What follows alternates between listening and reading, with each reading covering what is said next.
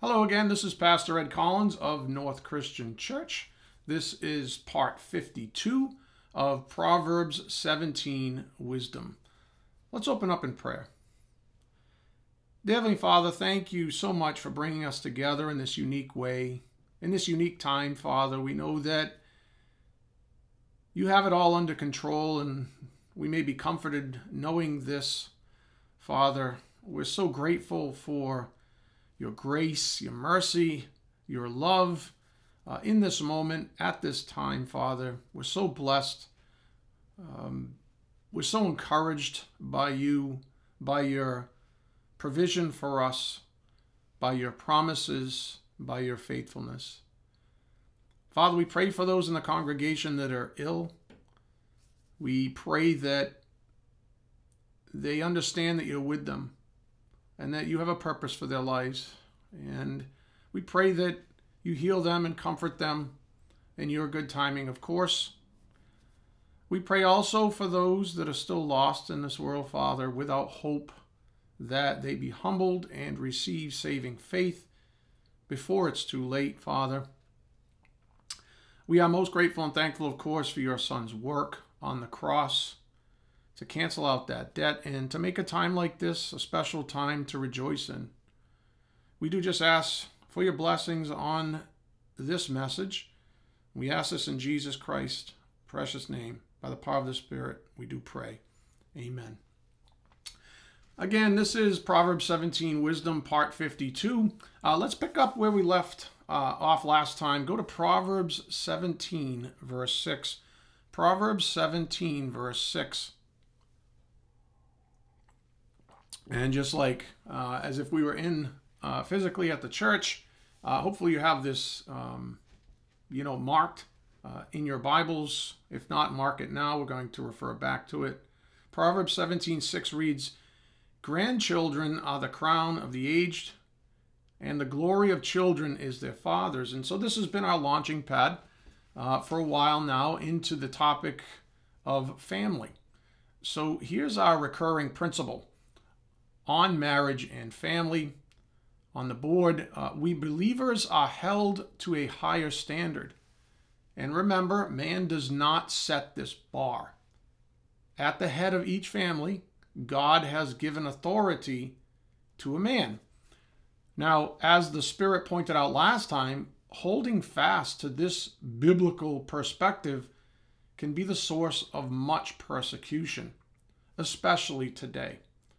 Now, I've got to share something with you as I was preparing this message for you. A little side note came up, and it's important, so please listen up. I was thinking about whether or not anti-biblical thinking is actually mainstream, and with a focus on the word mainstream, or not. It's just a challenging question. Is it possible that we may have overshot our estimation of how quote-unquote mainstream anti-biblical thinking actually is? Or is it possible that a lot of it is just smoke and mirrors, or at least in part? According to, let me just give you an example. According to Gallup.com, an article from June 2019 titled, "Americans Still Greatly Overestimate U.S. Gay Population." Quote, "U.S. adults estimate that 23.6% of Americans are gay or lesbian. And yet, according to Gallup, from this same article, the actual number is about 4.5%. So, back of napkin math says the perception is about 5 times that of the reality. The perception is 5 times. That's a lot, folks. 5 times that of reality. So let's put this into perspective by applying this to a few other areas of life. For example, what if your perception of China's military forces was 5 times what it actually is? What if your perception of global warming was 5 times what it really is? What if your perception of those against the Bible, mainstream, against the Bible, full on, antagonistic. What if your perception of those against the Bible is 5 times what it really is? Do you see the point? What the Spirit's bringing to the forefront here is the very real possibility that your perception may not match reality. And this is how Satan influences you up here on the board. Your perception may not match reality. And it's a fair question. If and when this happens, and it's typically due to you believing lies or, half-truths, you are likely to make decisions that are suboptimal. It's like trying to build an argument on insubstantive beliefs. Eventually, your argument fails. There's no substance behind it, in other words. And the greater the initial presupposition, the greater the fall, right? The greater the false belief, the greater the fall is at the end. That reminded me of Matthew 7:24 through 27. That should say 2:27. Go there now, Matthew 7, verse 17. We'll back up a little bit in the passage to get a little bit more context. Go to Matthew 7:17. But our key focus is 24 to 27. Again, this is how Satan influences you. Your perception may not match reality. If and when this happens, and typically it's due to you believing lies or half-truths or what have you, you are likely to make decisions that are suboptimal. It's like trying to build an argument on insubstantive beliefs. Eventually, your argument fails, and the greater the initial presupposition, the greater the fall. Matthew 7:17 reads, "So every healthy tree bears good fruit, but the diseased tree bears bad fruit." In other words, this is forcing us to look at even our own system of thinking, right? What we believe to be true. A healthy tree cannot bear bad fruit, nor can a diseased tree bear good fruit. Every tree that does not bear good fruit is cut down and thrown into the fire. Thus, you will recognize them by their fruits. Not everyone who says to me, 'Lord, Lord,' will enter the kingdom of heaven, but the one who does the will of my Father who is in heaven. On that day, many will say to me, 'Lord, Lord, did we not prophesy in your name, and cast out demons in your name, and do many mighty works in your name?' And then I will declare to them, 'I never knew you. Depart from me, you workers of lawlessness.' Everyone then who hears these words of mine," okay, this is our point in view. "Everyone then who hears these words of mine and does them will be like a wise man who built his house on the rock." In other words, it matters who you listen to. It matters who you listen to because that will develop your perception. And the rain fell and the floods came and the winds blew and beat on that house, but it did not fall because it had been founded on the rock. And everyone who hears these words of mine and does not do them will be like a foolish man who built his house on the sand. On what? The perception of well-being? On lies? That's what it means to build on sand. And the rain fell, and the floods came, and the winds blew and beat against that house, and it fell, and great was the fall of it. Again, the point on the board, how Satan influences you. Your perception may not match reality. Imagine the person in Jesus' story there who built their house on the sand. Their perception was that they were doing pretty darn well, right? And then when the tough times came, when the storms came, the truth came out. They were annihilated, basically. Your perception may not match reality. If and when this happens, again, typically it's due to you believing lies or half-truths, you are likely to make decisions that are suboptimal. It's like trying to build an argument on insubstantive beliefs.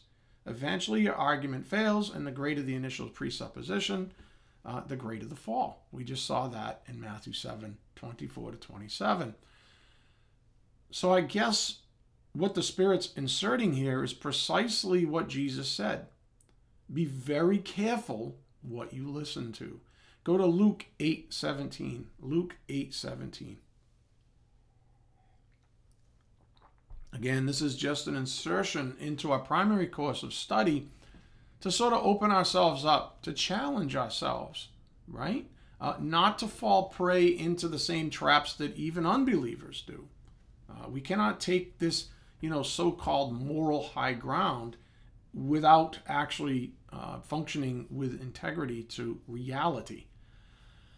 Luke 8:17, for nothing is hidden that will not be made manifest, nor is anything secret that will not be known and come to light.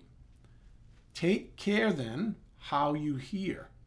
For the one who has, more will be given, and from the one who has not, even what he thinks that he has will be taken away.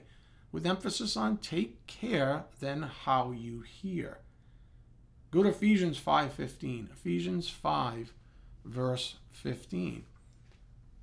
Your perception, the point on the board, your perception may not match reality. Where do you get your perception from? Well, it's what you take in, what you, quote, hear. Ephesians 5:15 adds to this. Look carefully then how you walk, not as unwise, but as wise. Look carefully then how you walk. Not as unwise, but as wise. Go to Hebrews 4:12. Hebrews 4:12. I've got a synthesis principle coming up, so don't worry. Go to Hebrews 4, verse 12. Again, Ephesians 5:15 said, look carefully how you walk. Luke 8:18 said, take care then how you hear. Speaking of hearing, Hebrews 4:12, for the word of God is living and active, sharper than any two-edged sword, piercing to the division of soul and spirit, of joints and of marrow, and discerning the thoughts and intentions of the heart. And so we have the word of God that's able to cut to the root of everything, every situation we can possibly run into in life. We have the word of God and we ought to depend on it. Our perceptions, in other words, should be born of it. That should be the good fruit that Jesus was talking about. And then finally go to 2 Timothy 3:16. 2 Timothy 3:16. So far we have, take care how you hear, look carefully how you walk, and then we have the Word of God before us. 2 Timothy 3:16. What about the Word of God?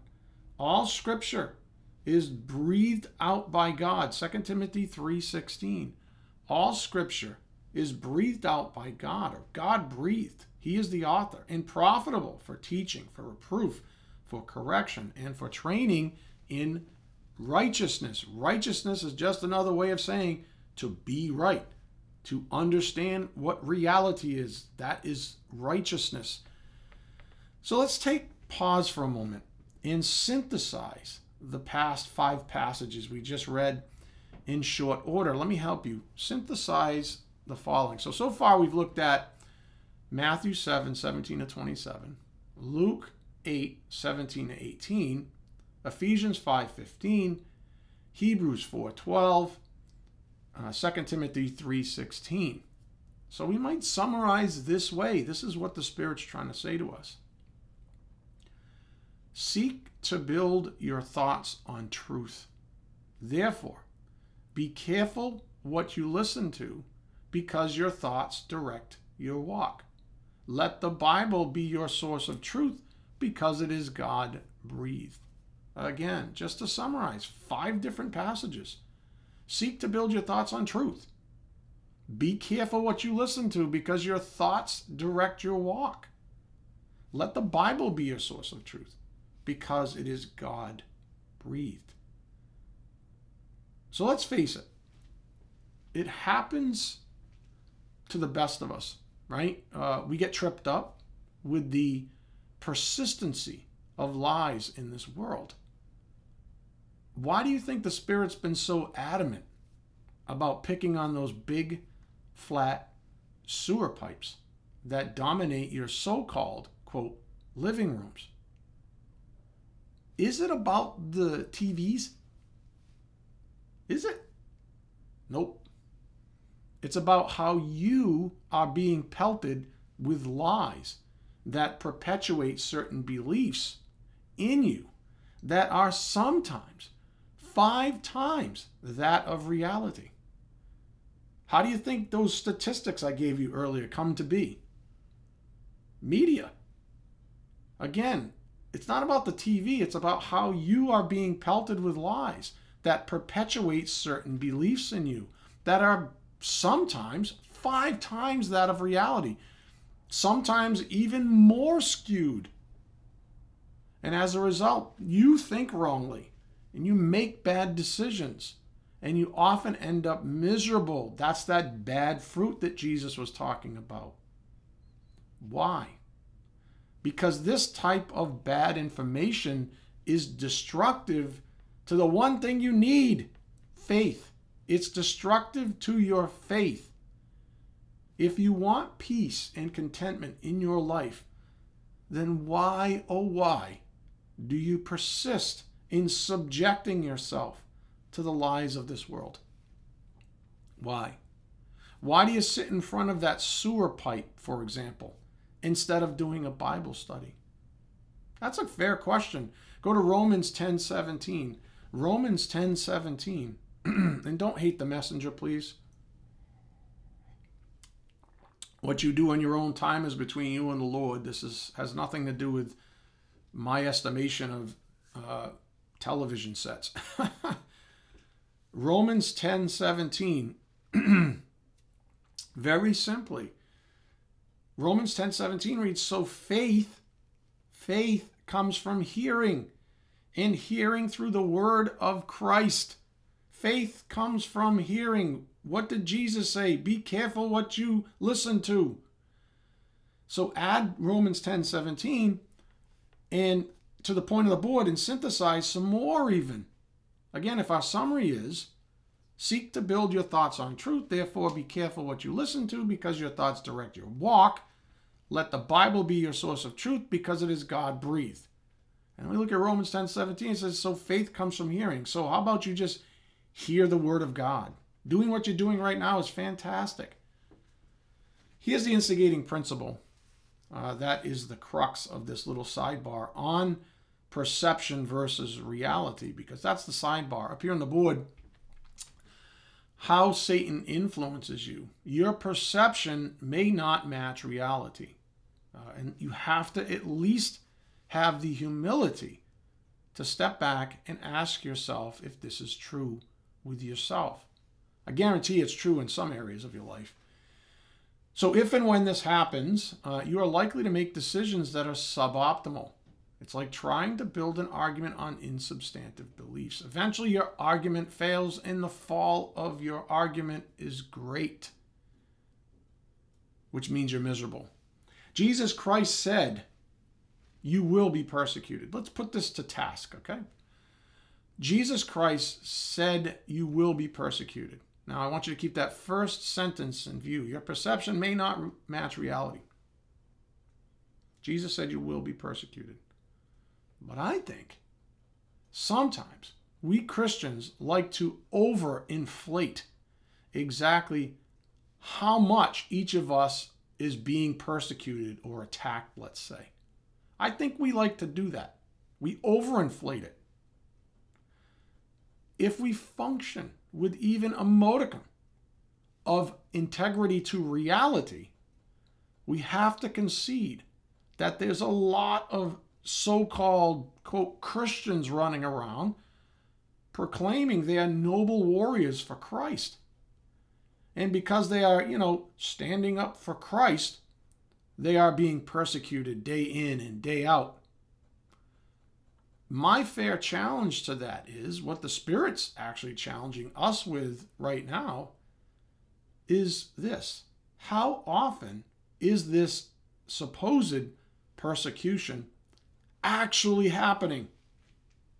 How often is this supposed persecution actually happening?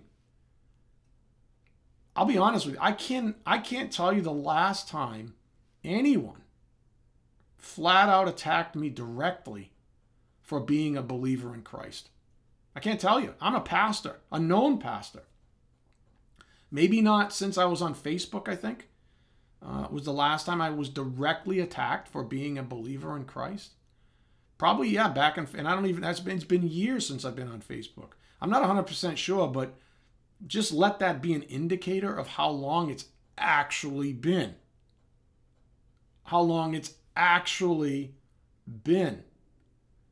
So, if I want to live in reality, then I have to at least function with integrity to all data. Let me say that again. If I want to live in reality, then I have to at least function with integrity to all data. Not just data that my flesh thinks will, somehow, quote, advance my plight in this world. My drama, whatever. Last time I checked, Jesus Christ controls history, right? Hebrews 1:3. So while it's true that Jesus said we will be persecuted, I'm not convinced that every, so-called form of persecution the average Christian purports to be suffering is actually persecution. And I'm just being fair here. We don't just get to throw stones at everyone else, my friends, right? We got to walk the walk. Again, while it's true that Jesus said we will be persecuted, that is a fact, clearly stated biblical doctrine. I'm not convinced that every so-called, claim to persecution that the average Christian purports to be suffering is actually persecution. In fact, my personal experience, most people that are suffering because of their own poor decisions. Their own poor decisions. And it begins a lot of times with what they're letting into their souls. What they refuse to let go of.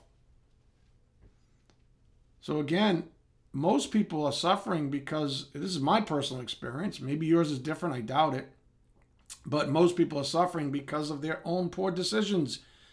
And as a strategy to, dodge personal responsibility for their own poor decision making, they say they are being, quote, persecuted because they are a believer, just like Jesus said they would be. That's as big of a lie as any other lie in this world.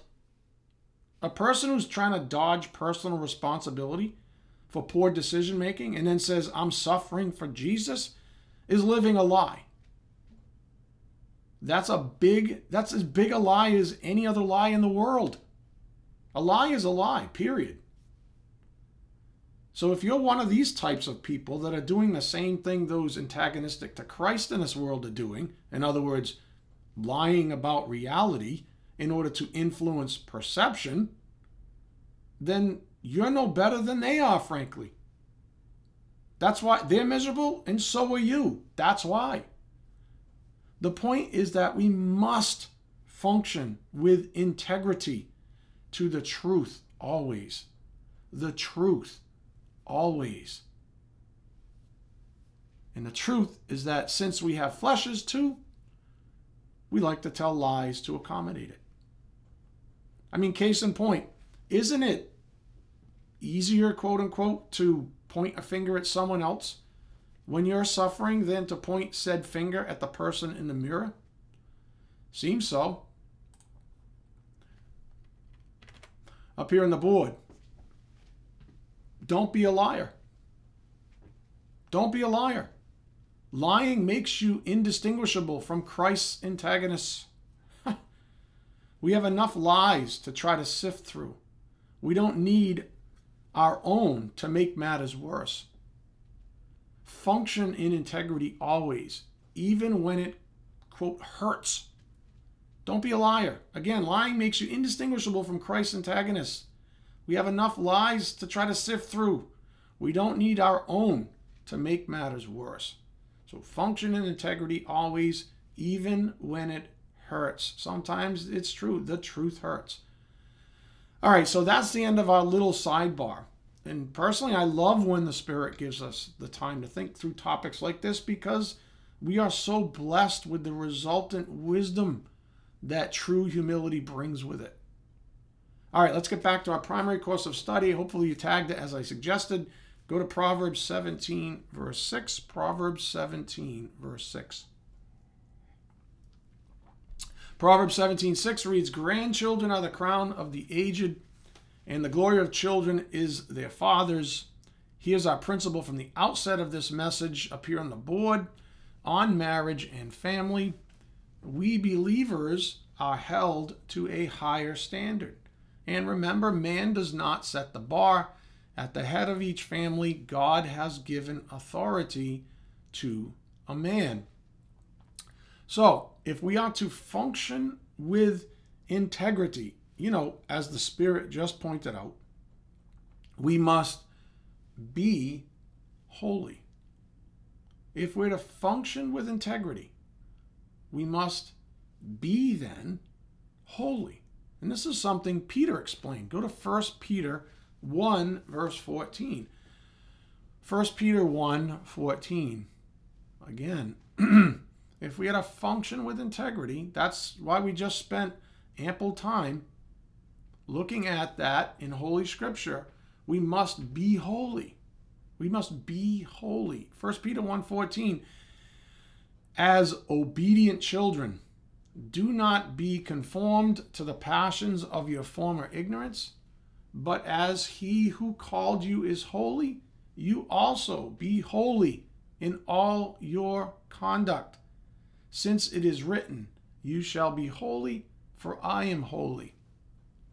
In other words, as a child of God, behave yourself. Sounds kind of funny to say it that way, but that's what it says. This isn't rocket science, folks. God's our Father. He's basically saying, listen, you want the blessings of being in my family? You want the full blessing of being in my family? Behave yourself. Okay? Sounds familiar, right? Sounds like we were growing up. Sounds like parents. As we noted last time, Paul had the same thing to say. Up here on the board, 1 Thessalonians 4:7. For God has not called us for impurity, but in holiness. In holiness. That's our calling. There are so many blatant lies about marriage and family circulating in this world today. And just as a little, side disclaimer, let's not allow the media to dictate to us what reality is, because the media is masterful at developing public perspective based on ungodly agendas. Do not allow the media to dictate to us what reality is. That was part of the opening of this message as well. In other words, don't compromise your integrity to the truth about something as institutional to society as marriage and family. Whenever someone decides to actually persecute you, and again, don't overestimate this for the sake of your own ungodly agendas. Whenever someone decides to actually persecute you, what has the Spirit said for us? Do as Jesus commanded then. Love. When someone persecutes you for what you believe in regarding marriage and family, do as Jesus commanded. Love. So we got to quickly review this past Sunday's little sidebar, which was on the dynamics of love. Some very special things came out of that message in terms of the sphere of love, the dynamics of love. How do we enjoy said love? How do we express said love? Well, in short, the Bible showed us that if you obey Jesus' command to love others, no matter what, that's what we call objective love. There's nothing to do with them. Everything to do with you. So the Bible showed us that if we obey Jesus' command to love others no matter what, we'll have the incredible privilege of continuing to abide. We'll use that special word, abide, in this love. Go to John 15:9. John 15, verse 9.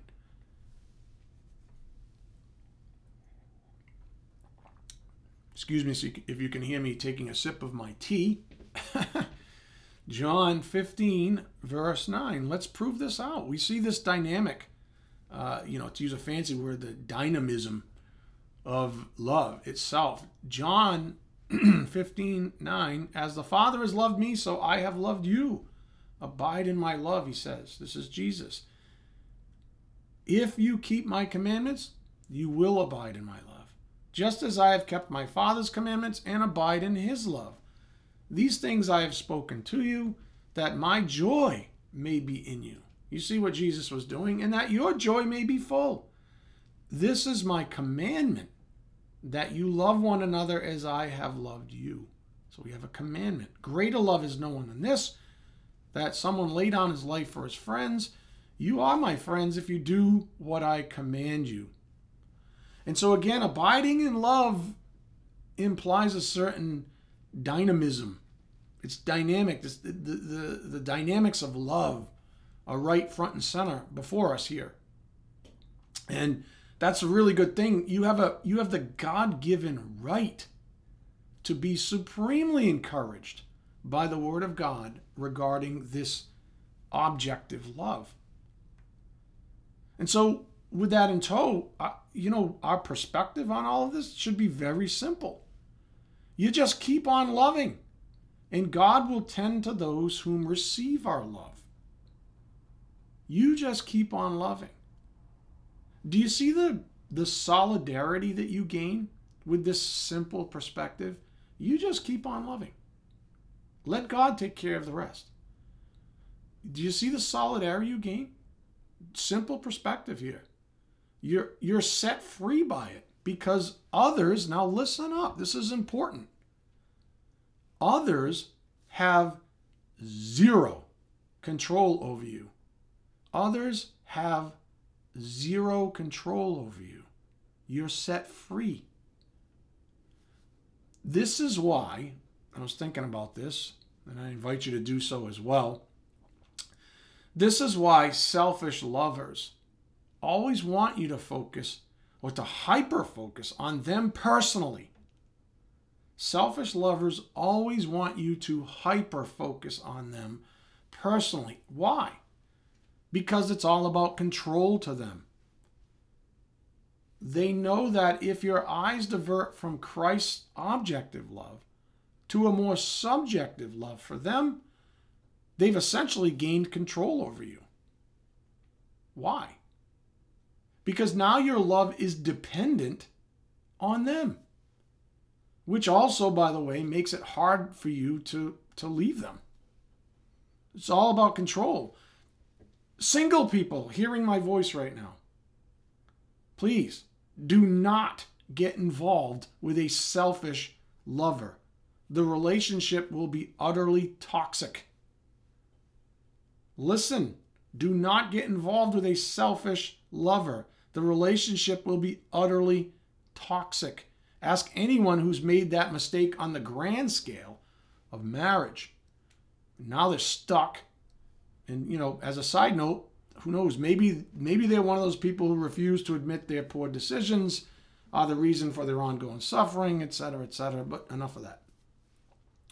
You focus on loving. You keep on loving objectively. That should be your focus in this life.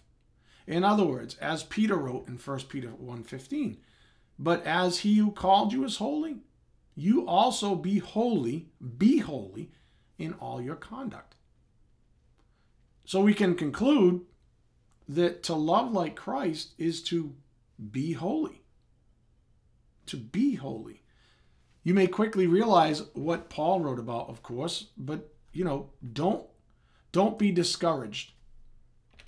Up here on the board, 2 Corinthians 12:15, I will most gladly spend and be spent for your souls.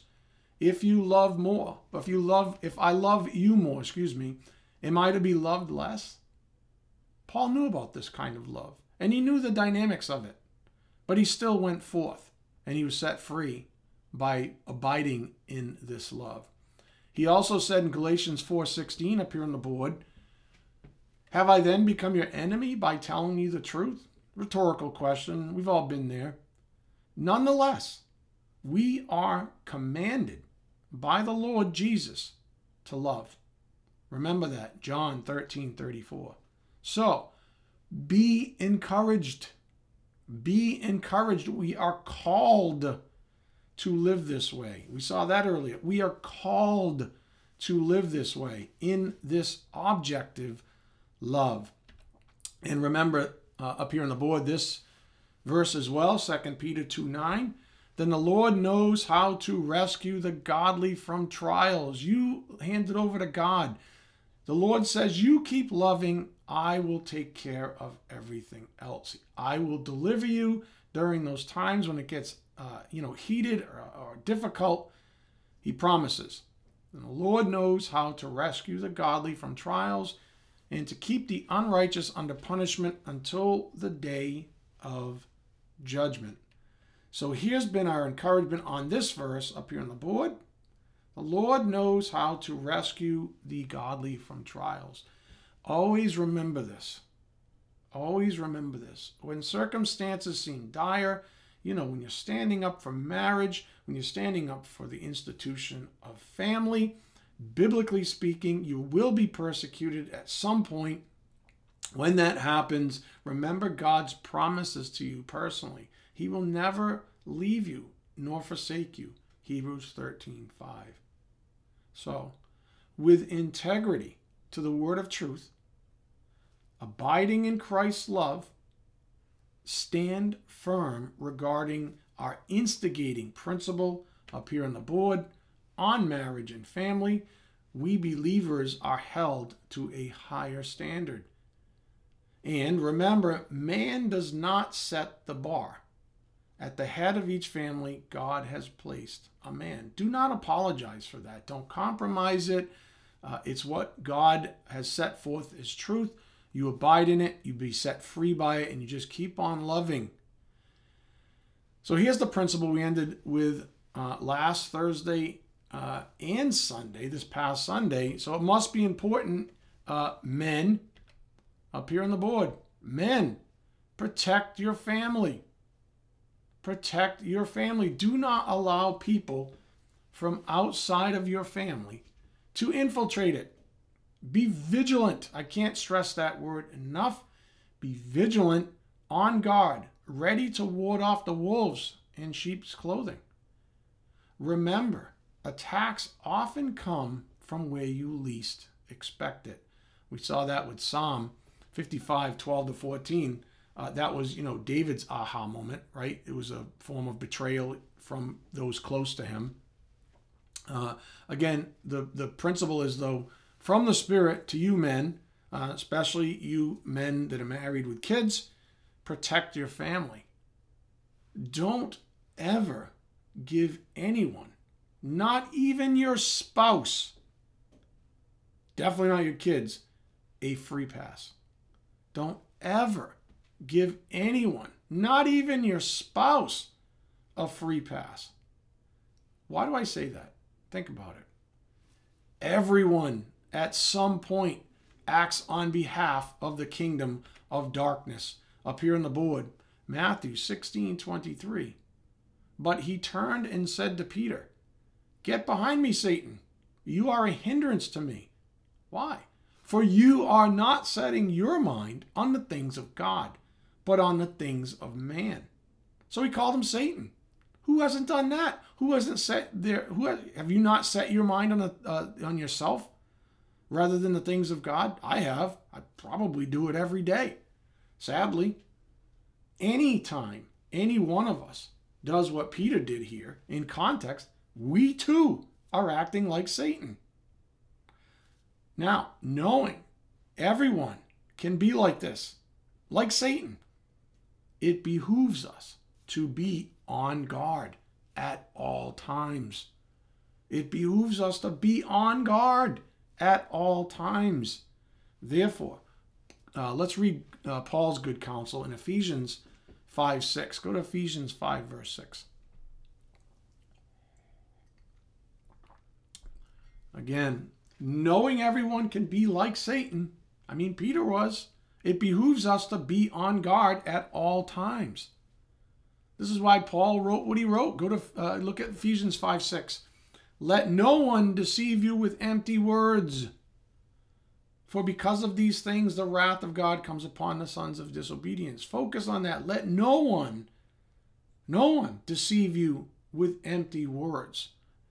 To harken back to the start of this message, don't let your perceptions be altered or influenced, right? With words that aren't truth, that are lies, that are empty, in other words. In the context of our message today, again, men, protect your family. Do not allow people from outside of your family to infiltrate it. Be vigilant, on guard, ready to ward off the wolves in sheep's clothing. Remember, attacks often come from where you least expect it. And that's what we noted with David last Sunday up here on the board, Psalm 55, 13 to 14. But it is you, a man, my equal, my companion, my familiar friend. We used to take sweet counsel together. Within God's house, we walked in the throng. Right? Again, in the context of our focus on family, men, protect your family. Be very careful who you invite into your home. Why? Because chances are you'll be listening to them, right? Didn't we just get a fair warning from Christ himself? Be careful what you listen to. Yep. Be very careful who you invite into your home, because you will be listening to them. Ephesians 5:6 again, let no one deceive you with empty words. For because of these things, the wrath of God comes upon the sons of disobedience. Therefore, do not become partners with them. Sheesh. For at one time you were darkness, but now you are light in the Lord. Walk. There's that call to walk again. Walk the walk. Behave. Be obedient. Be holy. Walk as children of light. Verse 9, for the fruit of light is found in all that is good and right and true. And try to discern what is pleasing to the Lord. Take no part in the unfruitful works of darkness. Remember the tree bearing bad fruit. As Jesus said at the outset in Matthew 7, take no part in the unfruitful works of darkness, but instead expose them. In other words, expose the enemies to your family, guys. Expose the enemies. Be on the lookout. And when you see it, say, get behind me, Satan. Right? Expose them. Verse 12, for it is shameful even to speak of the things that they do in secret. But when anything is exposed by the light, it becomes visible. For anything that becomes visible is light. Right? That's where we get the old saying, seeing it all is truth. Therefore it says, awake, O sleeper, and arise from the dead, and Christ will shine on you. Look at verse 15. Look carefully then how you walk, not as unwise, but as wise. I was thinking about that, how perfect the Spirit's curriculum is for us. Our last two blogs are particularly useful here as well, since emotionalism seems to be one of the primary devices the kingdom of darkness uses to infiltrate our families. Think about that. Think about it long and hard. Seriously, we're there to protect our families. Men, protect your families. Don't allow emotionalism to be the splinter that allows, badness to get into your family. Up here on the board, here are the two recent blogs. On the 8th of January, learning to think before we emote. And then on the 15th, the parade of fools. Again, look at verse 15. Look carefully then how you walk, not as unwise, but as wise, making the best use of the time, because the days are evil. Therefore, do not be foolish, but understand what the will of the Lord is. Do not get drunk with wine, for that is debauchery, but be filled with the Spirit, addressing one another in psalms and hymns, in spiritual songs, singing and making melody to the Lord with your heart, giving thanks always and for everything to God the Father in the name of our Lord Jesus Christ, submitting to one another out of reverence for Christ. What does submitting to one another look like? Well, verse 22 is the start of it. Wives, submit to your own husbands as to the Lord. For the husband is the head of the wife, even as Christ is the head of the church, his body, and himself its Savior. Now, as the church submits to Christ, so also wives should submit in everything to their husbands. Husbands, love your wives, as Christ loved the church and gave himself up for her, that he might sanctify her, having cleansed her by the washing of water with the word, so that he might present the church to himself in splendor, with spot or wrinkle or any such thing, that she might be holy, there it is again, and without blemish. In the same way, husbands should love their wives as their own bodies. He who loves his wife loves himself. For no one ever hated his own flesh, but nourishes and cherishes it, just as Christ does the church, because we are members of his body. Therefore, a man shall leave his father and mother, and hold fast to his wife, and the two shall become one flesh. This mystery is profound, and I am saying that it refers to Christ and the church. That's what marriage is a picture of. We've learned this. However, let each one of you love his wife as himself, and let the wife see that she respects her husband. Up here on the board, a little more on that mystery. This mystery is profound, and it truly is. The family is a microcosm of God's larger family. It's a picture of it. As Christ is over his bride, the church, husbands are over their wives in their families. Now, to round out this big picture that Paul was developing here in Ephesians, look at Ephesians 6, verse 1. Remember, in the original language, there's no chapter breaks, right? So it just keeps going. Ephesians 6:1, children, obey your parents in the Lord, for this is right. Honor your father and mother. This is the first commandment with a promise, that it may go well with you, and that you may live long in the land. Fathers, do not provoke your children to anger, but bring them up in the discipline and instruction of the Lord.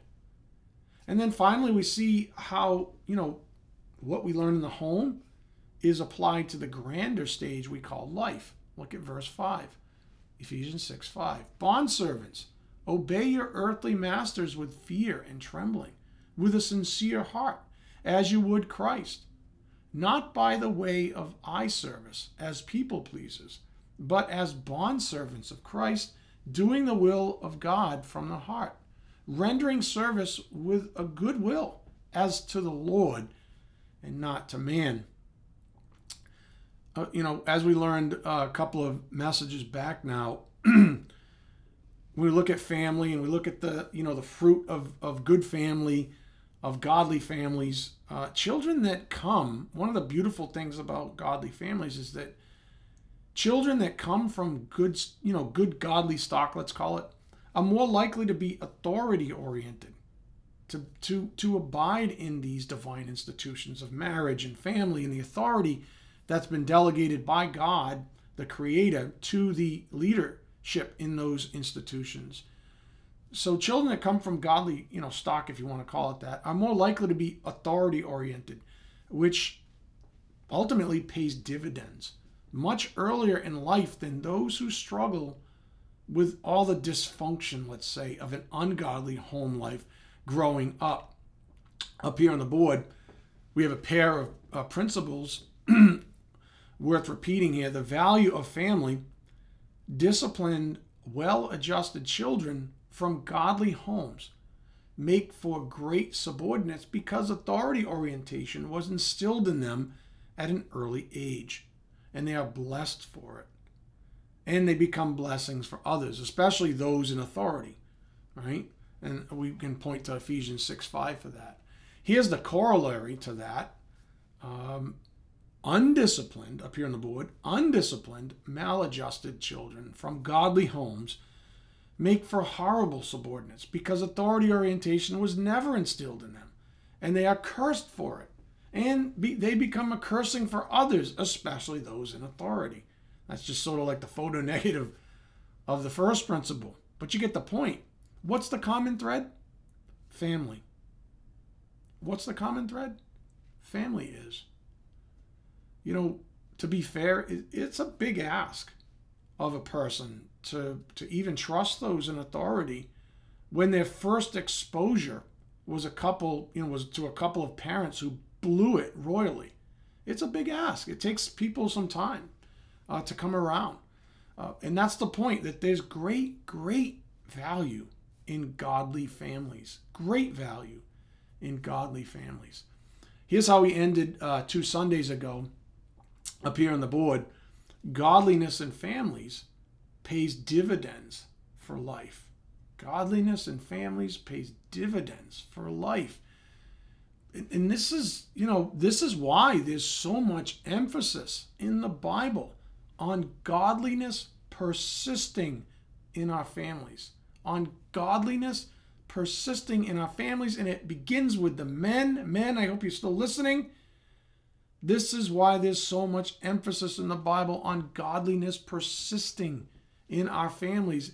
It's not just for peaceful home lives. I mean, that's great.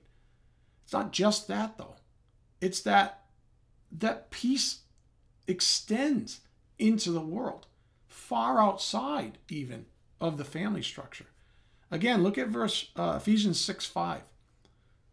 Bondservants, obey your earthly masters with fear and trembling, with a sincere heart, as you would Christ, not by the way of eye service as people pleasers, but as bondservants of Christ, doing the will of God from the heart, rendering service with a good will as to the Lord and not to man. So we carry this authority orientation, this family structure, the things we learn in a godly family. We bring them outbound as we grow up and venture out on our own. Verse 8, knowing that whatever good anyone does, this he will receive back from the Lord, whether he is a bondservant or is free. Masters, remember, authority orientation is a concept, a sphere that includes both leaders and followers. And so Paul is covering all grounds here, right? Masters, do the same to them and stop your threatening, knowing that he who is both their master and yours is in heaven, and that there is no partiality with him. Finally, be strong in the Lord, in the strength of his might. Put on the whole armor of God, and so on and so forth. So I hope you appreciate why the Spirit had us read this familiar passage of Scripture with a focus on family. It's because if you've been paying attention, the entirety of it, whether you had ever realized it or not, is founded on the divine institution of family. The entire premise of it, the entire structure of Paul's argument is founded on the premise of the divine institution of family. So to come full circle with this, again, here's our instigating principle up here on the board. The value of family. There's an intrinsic goodness that blankets a godly family that is unmistakably a blessing from God, designed to encourage such families to persist in the faith. And when we truly realize what the Spirit's teaching us here, we begin to understand the following recurring principle more and more. Up here on the board, on marriage and family.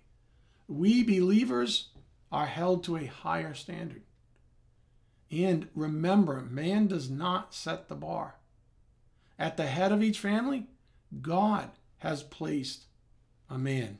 Now, this is what I want to leave you with. This higher standard implies greater responsibility. To whom much is given, much is required. This higher standard implies greater responsibility, which means more opportunity to bring glory to God in time. Amen? Amen. Let's bow our heads. Dear Heavenly Father, thank you so much for this incredible privilege of studying your word this way, in this unique way, during this unique time, Father. We're so grateful that your grace has persisted no matter what. We're just so grateful for all that you've given us, the truth that you've given us, because we know in the end, Father, it's the truth that sets us free. We just ask for your blessings as we take the things back to the privacy of our own souls, to our marriages, our families, Father, and then as your Spirit has taught us in this message, out to a world that just needs it so desperately. We ask this in Jesus Christ's precious name. By the power of the Spirit, we do pray. Amen.